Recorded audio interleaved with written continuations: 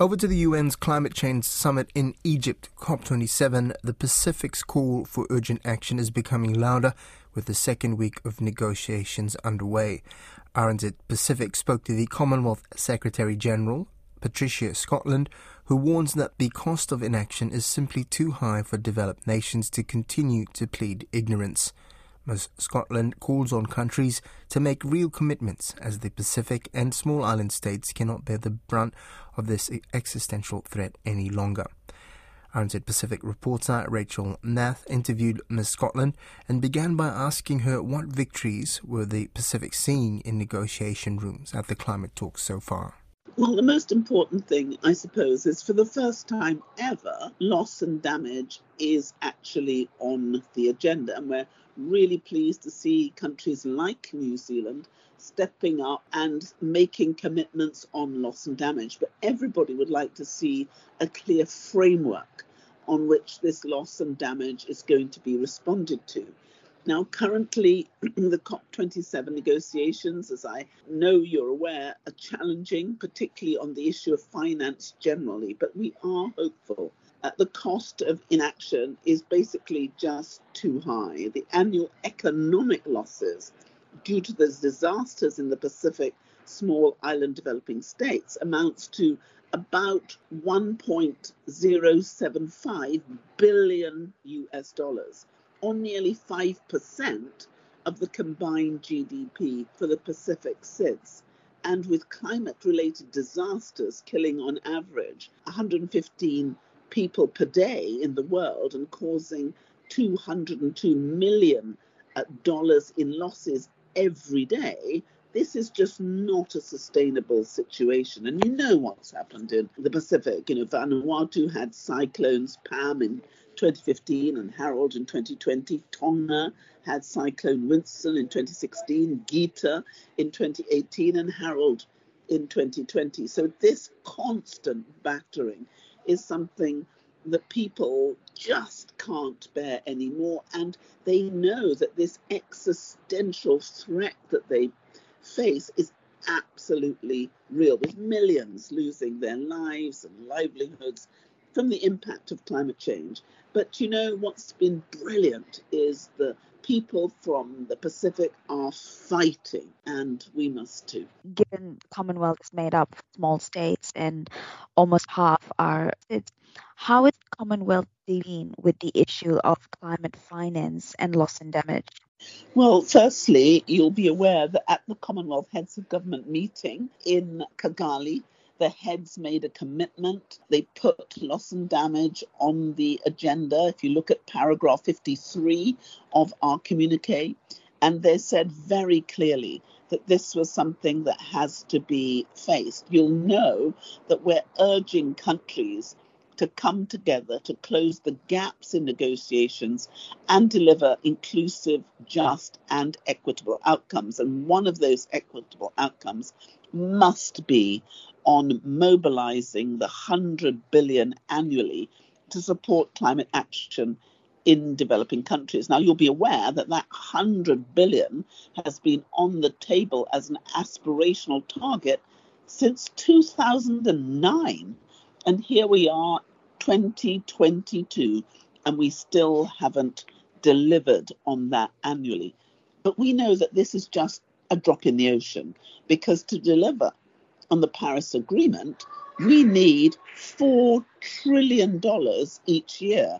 And to date, global climate finance flows only amounts to about 630 billion annually. That's only 1/6 of what is required. So we really need more. And we have in the Commonwealth got a fantastic tool, because finance is now being made accessible by the Commonwealth Climate Finance Access Hub, which has supported capacity-constrained small and vulnerable countries of the Commonwealth to secure at least $56 million in climate finance. And we have about $850 million in the pipeline. And in the Pacific, we have advisors deployed in Tonga, Fiji, the Solomon Islands, and Vanuatu, who have mobilized around 5 million of for climate action in the region. And we're hoping, if we get a bit more money, that we will be able to place climate finance advisors in each of the countries who are asking for them. And we also have an opportunity to place a climate finance advisor for the region in the PIF.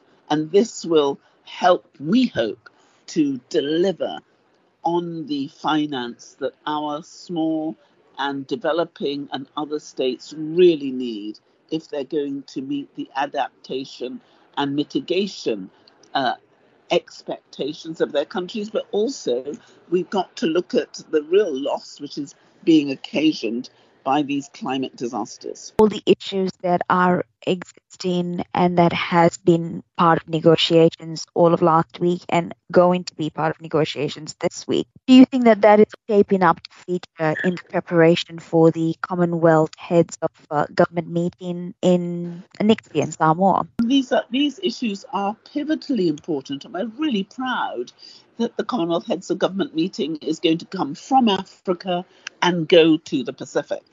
You know, one of the things that's heartbreaking is the Pacific are the big blue ocean states, and the importance of the ocean is extraordinary in the Pacific. Yet look at the ocean funding. It's not reflected in the funding.